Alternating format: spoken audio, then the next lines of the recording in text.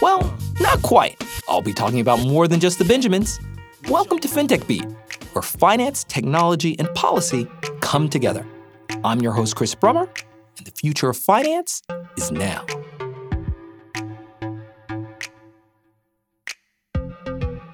Central bank digital currencies are, for the most part, posed as theoretical questions, or at best, aspirations, and have emerged as subjects of conversation only in the wake of Bitcoin and highly visible stablecoin projects like Libra.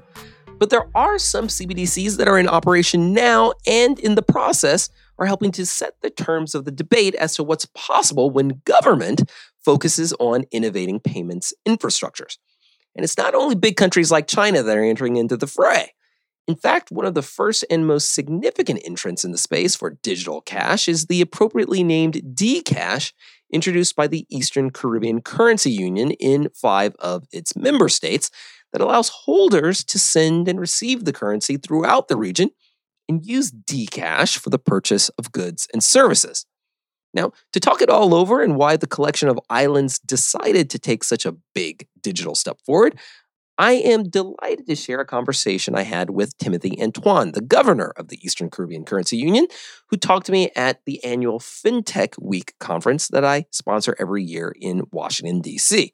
Now, few people have had an upfront seat on digital currencies like he has, and perhaps no one is better situated to talk about just what it may mean for financial inclusion. Real change is a good look. We never need no money or a bank book. I want to walk in a store and get whatever I want, whenever I want. So it is a real pleasure to have with me now Governor Timothy Antoine from the Eastern Caribbean Central Bank. You know, we've talked a lot over the course of the day about projects, about ideas, planning, and in this conversation, we get to talk a little bit more about execution, because there have been, and there are a couple of cases of CBDCs that are working, that have been implemented, and Governor Antoine has been a leader in making sure that the Eastern Caribbean has been at the forefront of the CBDC conversation. Governor, thank you so much for joining us. Professor, thanks for having me, and it's great to be with you. All right, I guess, to start off, maybe you can talk to us a little bit about the Eastern Caribbean Currency Union, the ECCU, and it's sort of the member countries, just to set the stage, because we started off talking about Asia, and obviously we started with larger conversations with the BIS. But when you look at the ECCU and its specific countries, what are the unique policy challenges that you face, particularly when looking at your domestic financial system? Right. So just before I get to that, let me just say at the outset that the Eastern Caribbean Currency Union, our central bank, truly believes that the payment system should work for all, except illicit actors. And so the theme of this year's DC FinTech Week, innovation, inclusion, and integrity, that theme is perfectly aligned with our philosophy. The system must work for all except illicit actors. That means it must work for small states. So who are we? We are a monetary union of 8 small island developing states. And we are an archipelago. So interestingly, not only are we small islands, but within countries, you have multiple islands. Why am I making this point? Because our archipelago and the issues that we face with cross-border payments are real, and our geographic endowment presents us with a natural laboratory to run this particular innovation. Now, in terms of our financial system, it is extremely bank-centric. About 85% of assets are controlled by commercial banks. The remainder mainly credit unions. We are very high usage of physical cash. We estimate probably around 80%. And payments are too slow and too expensive. that's in and of itself kind of interesting, right? When you think about this, if you have a country made up of archipelagos, and if it is a cash-based system, just literally the physical movement of cash faces a range of frictions that are literally typographical in nature. I mean, like literally the geography and the construction of a country can impact sort of the demand one might face for any kind of central bank digital currency.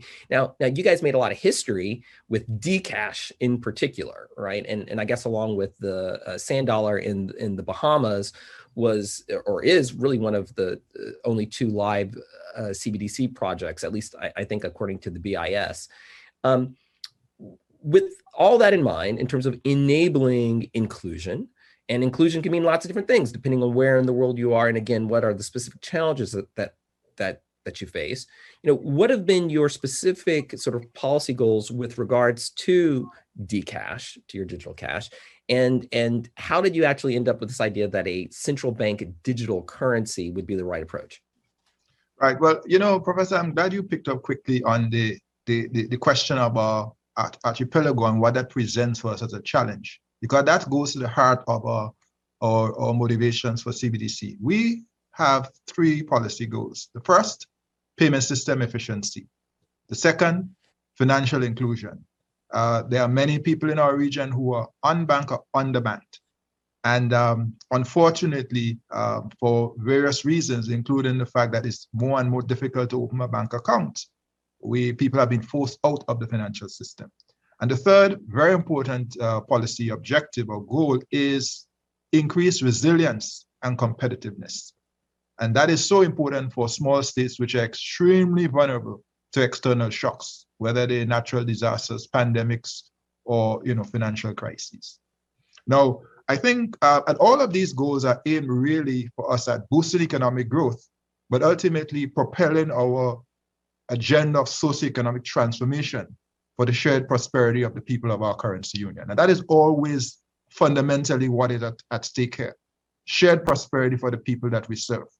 And we believe that to do that, we have to transform the region, and Dcash is an important instrument in really the bigger conversation about the build out of a digital economy for our currency union.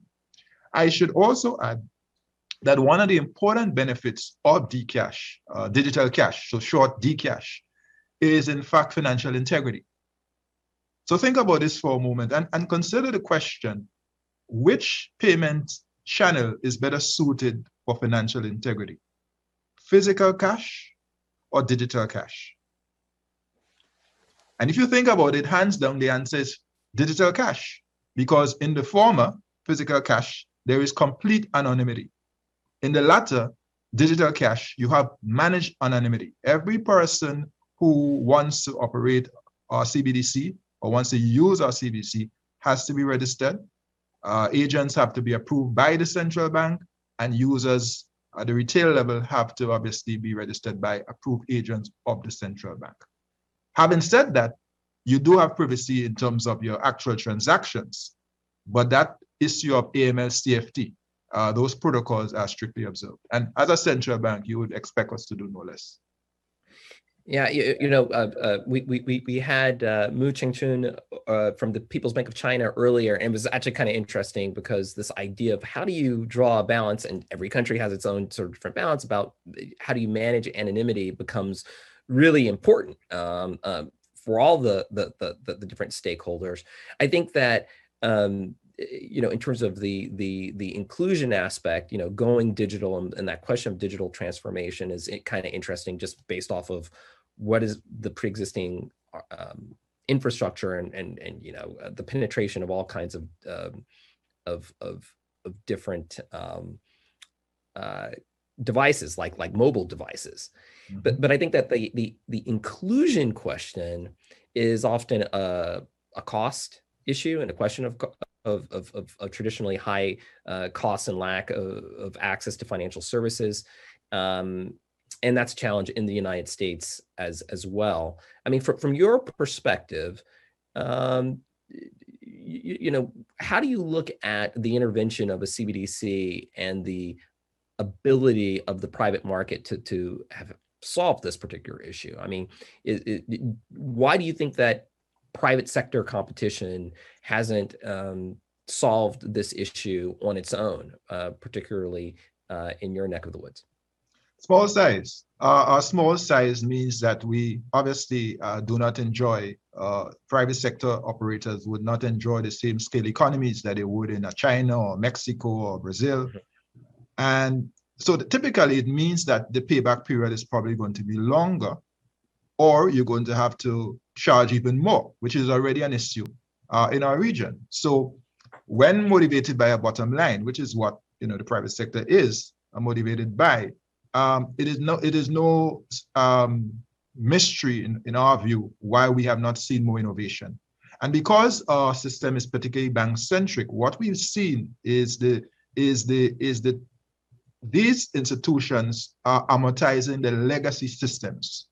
So there's no strong motivation or incentive to innovate faster, because they're going to want to, and they are in fact amortizing. So if you look at some of the same operators in Canada are not bringing those innovations to the Caribbean. The question is why? Scale economies. They don't see the same returns, and certainly they need to be more patient with the return. They're all profitable, but it's going to take longer. And I think that's the reason why we have not seen more private sector innovation in this area to solve these particular frictions that you identified and we've identified. Well, that's very helpful, right? Because and then you can sort of see at least the cause or the rationale for intervention, by the central bank. When you think about the actual solutions, well, that's an equally kind of interesting question, and I'd be curious to get your thoughts. I mean, there's clearly then this challenge that you've identified in terms of the size and the scale, but there's a whole range, I suppose, of possible policy interventions that obviously we're also thinking about and have been discussed both in the United States, in Europe, and other parts of the world. But here in the United States, we've been talking about a retail fast payment system, something like a FedNow system. The big conversation in Europe and the United States is there some way to regulate the cost of payments? Do you mandate basic sort of deposit accounts, or greater bank coverage? But instead you move forward with the CBDC. How did you get to that answer? And how did you think about the other kinds of tools potentially on the table? I think our live reality dictated the direction that we take. So here's the thing. We're open to all possibilities. And we've said in our articulation of where we see our payments landscape that all channels can contend. But here's the thing. In our region, many of our small businesses do not use the point of sale machines for, say, credit cards and debit cards. They don't. And the few that do, very often you will go into a business and they will tell you the machine is not working. But you've seen the machine and you're wondering, well, isn't this? And they will tell you it's not working. The real issue is that it is not working for them, because these businesses are required to pay anywhere between 3 to 5% per transaction. Now, Professor, obviously that's driving up the cost of the business and the products that they sell. It's a material number. So when it comes to making a sale, they will always want the cash option to avoid having to make that payment. And frankly spoken, this has gone on for far too long. Small businesses, the bedrock of economies, at least 50% of all jobs, in some cases a lot higher than that. We recognize that we needed to intervene to do something. Now, having said that, we're also clear that Dcash is one of several payment channels, and the customers must choose their channels based on cost and convenience. So for that reason, we're not advocating the elimination of physical cash. People will decide what they want to do. What we do know is that the current system is not working for most of our people. And remember what I said at the top, the payment system should work for all except illicit actors. And that includes small countries and small businesses. Did you guys ever consider stablecoins or sort of the penetration of stablecoins, whether or not stablecoins could alternatively provide a solution? Well, we're open to looking at options. The thing about it is that one of the challenges of building out a digital economy is building digital trust. And stable coins introduce levels of risk or risks that we're not comfortable with as a central bank. You know, our single largest asset is trust. And therefore, we believe we have an obligation to leverage that trust to help build out the digital economy. And we locate Dcash as an important advance in the ultimate digitalization of our economy and society. So we have to lead. And I think what you are teasing out, Professor, is the fact that in small states, the role of the state is somewhat redefined. But even in a large state like the United States, the fact of the matter is interventions by the US government, whether it is the internet or the global GPS, global position system, have enabled a lot of what the fintechs, the big techs are now doing. So just imagine in a smaller region, in a small state, a region of small states where that incentive is not there, the role of the state, including, for example, a role of a central bank like ours, becomes more important. And so we made that decision to proceed. And I'm sure others will want to come on board, and we would look at all the possibilities as we go forward. Yeah, I mean, yeah, I think that's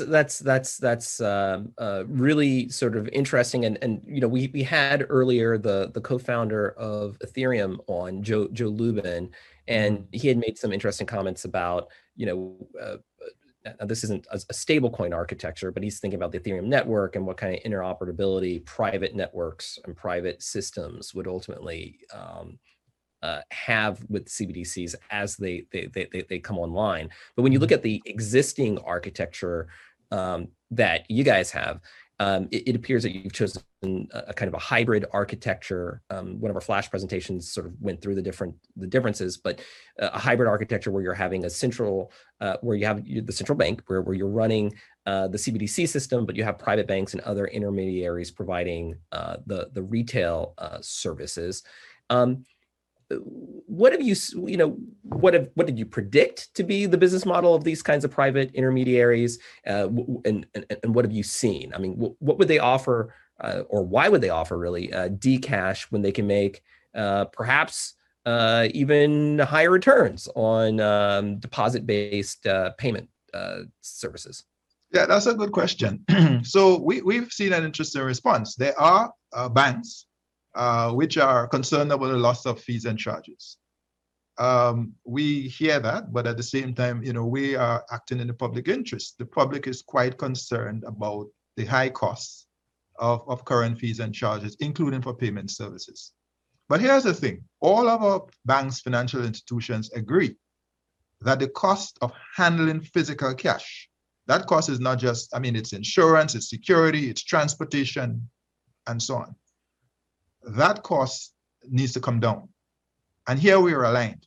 So because it is physical cash, because we are distributing through these same financial institutions, they recognize that the cost savings, both in terms of time and money, will accrue to those financial institutions that participate in our Dcash pilot.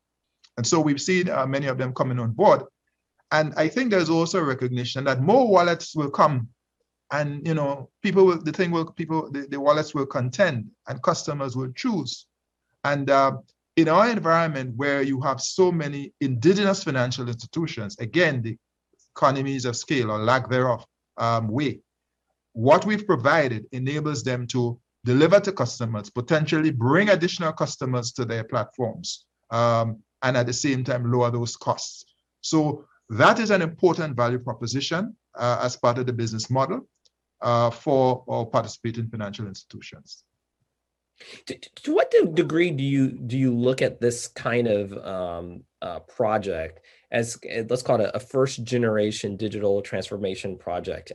The reason why I mention it, and again, this is just going back to a previous conversation with Mr. Lubin, was that he had sort of predicted, well, okay, to the extent to which you have CBDCs, and there will be more CBDC projects, you can imagine a number of evolutionary paths, right? One is which, and I guess, you know, just we're going to think about the CBDC projects on the chalkboard, right? Where we're going to think, well, we could theoretically do this. We'll try to risk assess all the different alternatives and then weigh them against the existing infrastructure, right? And I suppose that's a little bit where the United States is. And then you have others who feel that because of their local demand or challenges, you need to think, or you have a route to introduce a CBDC earlier rather than later. Then there's finally this question, I guess that Lubin was getting to, which is, okay, even if you have this cash functionality or a cash substitute functionality, and it sounds like this is where you are now with Dcash for sure. It's at least what appears to be the functionality for other CBDC projects in the Bahamas and those that are still being piloted in China. But there's this idea that ultimately you're dealing with smart contracts. Ultimately, you're dealing with blockchain infrastructures. Ultimately, you're dealing with infrastructures where you can build things on top of them, other kinds of functionalities in the future. Which gets to such fascinating questions for development, for all kinds of things. Like to what degree is that interesting to you, and to what degree, is this something that crosses your mind now that you're clearly ahead of a lot of others in terms of having introduced a kind of digital cash option? No, it's certainly it's something that we've considered from the outset of our pilot. So that we believe there's significant potential for cross-border payments. We are already feeling interest, our central bank, from other central banks within the Caribbean, from Africa, and also from fintechs, payment system providers which operate within our region and outside. In other words, they are looking for opportunities for collaboration. And so as part of our design from the outset, interoperability was built in. Our CBDC, Dcash, can connect with other CBDCs and or wallets. And we anticipate that as this pilot moves forward and as the space evolves, that we will see some interesting connections. So that has very much been our mindset. And that is why we believe interoperability is key in the design of Dcash or any CBDC for that matter. Because the truth is, right now, the payment systems is fragmented, and we need to find a way to resolve that. And clearly, there's some action required at the regional, at the regulators level, at the regulatory level, regionally and globally, to bring us together. So that's why we're a big supporter of the G20 roadmap for payments, cross-border payments, because we believe that is a way for bringing us together and sort of ultimately resolving some of the frictions that we have. Even in advanced economies with advanced payment systems, there's still fragmentation. You look at Europe, for example, it's pretty obvious there. Yeah, I mean, well, that's you're sort of reading my mind, by the way, by talking about sort of fintechs, other countries. There's got to be, and there has to be some kind of first mover advantage, right? When you're early to move and to sort of set the pace, then other people are either going to want to learn from you, or they're going to want to figure out a way to sort of leverage parts of your infrastructure or your strategy. Typically when you think about a currency, the challenge with any new payment system is going to be user adoption, right? We've started this conversation talking about scale issues, but you do have this first mover advantage. I mean, how exactly are you thinking about promoting the adoption of Dcash in the union, and do you have any sort of thoughts about how intentional you want to be about promoting it one day, even beyond? Or at least the infrastructure, even beyond. So our initial focus has been and continues to be on rollout to all 8 member countries. When we launched at the end of March of this year, 2021, we launched in 4 countries. We've since gone to our 5th, and we're on the cusp of rolling out to the other 3 remaining countries. So we've been doing some low-level marketing, as in sensitizing by country. Once we complete the rollout to all 8 members, we are going to significantly, boost and our marketing. And in terms of to help drive adoption. But we also are being strategic here. We have to look at the merchant network very carefully, which we've done. So, for example, we know supermarkets, pharmacies, gas stations, utility companies, those are our priority partners, merchants, to build out the network.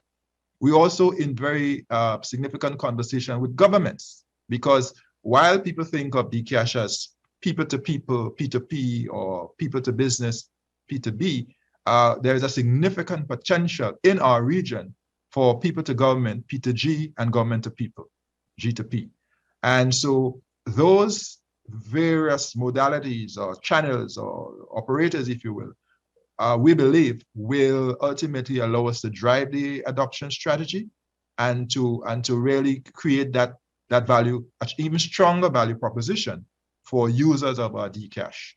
And ultimately, as we move forward with that, and we sort of finesse that in the ECCU, our currency union, we will be open then to look at connections within the CARICOM area, the wider Caribbean area, and connection with our diaspora, because there are already opportunities knocking.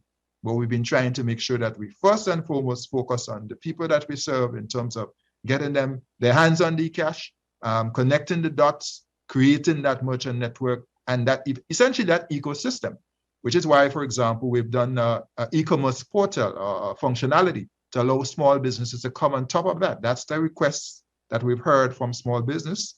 We've taken it on board and we brought that into our Dcash our value proposition. So again, we're listening, we're learning, and we're responding to make sure that it works for everyone. In striving for that universality in function, right? Do you expect for Dcash to be the predominant means of making payment in the future? Do you think it's going to be something more likely to be deployed by businesses rather than households, or both? You asked me to look into a crystal ball. What I will say to you, Chris, is that we envisage that Dcash will become a dominant payment channel in our region. Perhaps at least 50% of all payments will be made via Dcash. Right now, 80% are cash and checks. We believe Dcash will ultimately supplant that and flip that script, as it were. But we also recognize that there will always be a demand for physical cash, at least for the foreseeable future. And we're comfortable with that. But we believe that Dcash gives us additional flexibility and builds resilience for regions such as ours. And that's our expectation. Over the next 5 years, we think we will see a shift in that direction. Yeah, I have two more questions. One a culture question, and the other going back to the PBOC. The culture question is one relating to just the role. Again, here we are, and the ECCU is one of the first out the gate with this particular tool. And the Caribbean just in general has been very much a hotbed of fintech innovation. I've done a number of events there on digital transformation and financial technology, and people from Africa, from South America, and the like will fly out to join those conversations.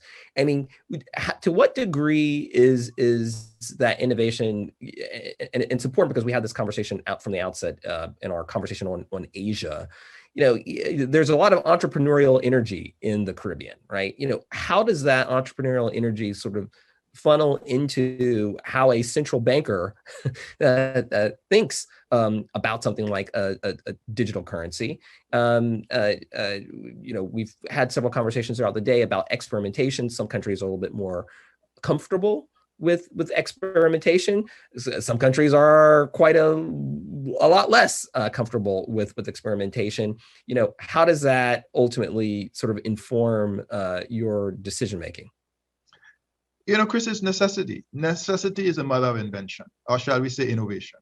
And for us, that is what it's about. So the Caribbean has a history, notwithstanding our small size, of innovation.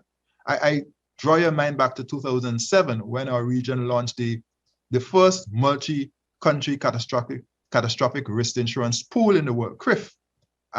And that was both after the devastation of Hurricane Ivan in 2004 that devastated my home country, Grenada, the country of my birth, but Jamaica and other countries as well. And by the way, that damage was 200% of GDP. So you fast forward now and the Bahamas gets hit with Hurricane Dorian and then launches the sand dollar at the end of 2019. And then we, of course, we were already working on our Dcash, but then we get hit with a pandemic. In other words, necessity drives us. The urgency that we feel is to bring real change, positive, impactful change on the people that we serve. And you talk about a central bank. I'm a development practitioner at heart, so let's be clear. It's always going to be about the people we serve, with respecting, of course, the laws that govern the central bank and working within that framework. So that's our motivation. And that is what drives us.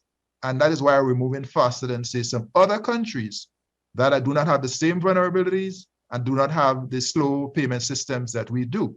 And so that always has to be remembered. We may be small, but innovation is being driven by our necessities, our lived realities. Yeah, well, you know, with that, one then last question on the comparison point, right? You know, so again, when Mu Ching-Chun came on to talk about the ECNY, you know, he had described certain kinds of features. You know, the starting places are very, very different.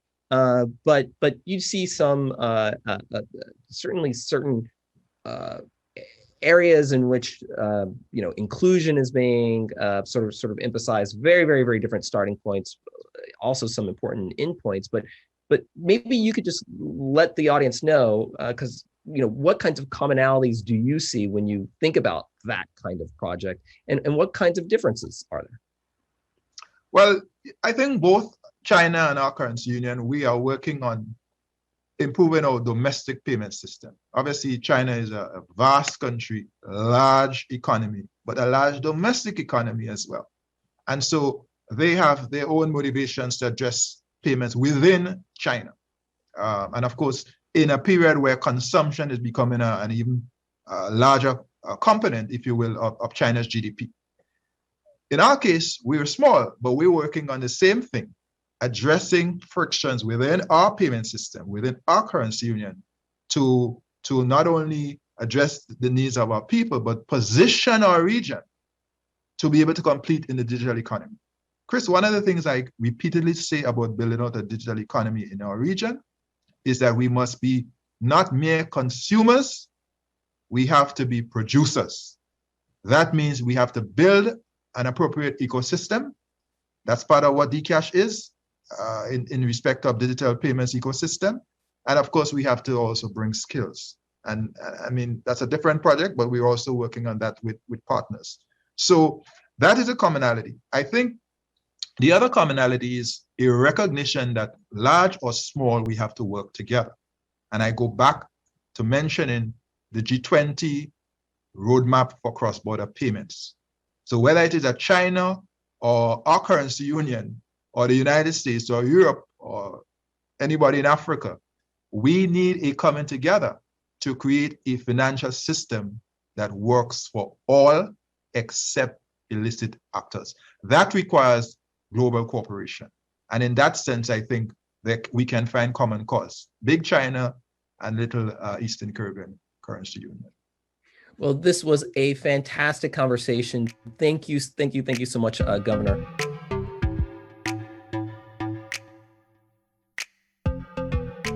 CBDCs aren't science fiction, they're fact. But what history will ultimately say about them remains very much in question. Will they be transformative pieces of base layer infrastructure or governmental failures, lost in the mire of bureaucracy and politics? Well, Dcash certainly suggests at least one potential future, one worthy of close examination by small and big countries alike. Thanks for listening. If you enjoyed the show, please be sure to subscribe on Apple, Spotify, or wherever you get your podcasts. And we'd love to get your feedback. If you'd like to get in touch, just hit me up at Chris Brummer DR. That's at ChrisBrummer DR. We'd love to hear from you.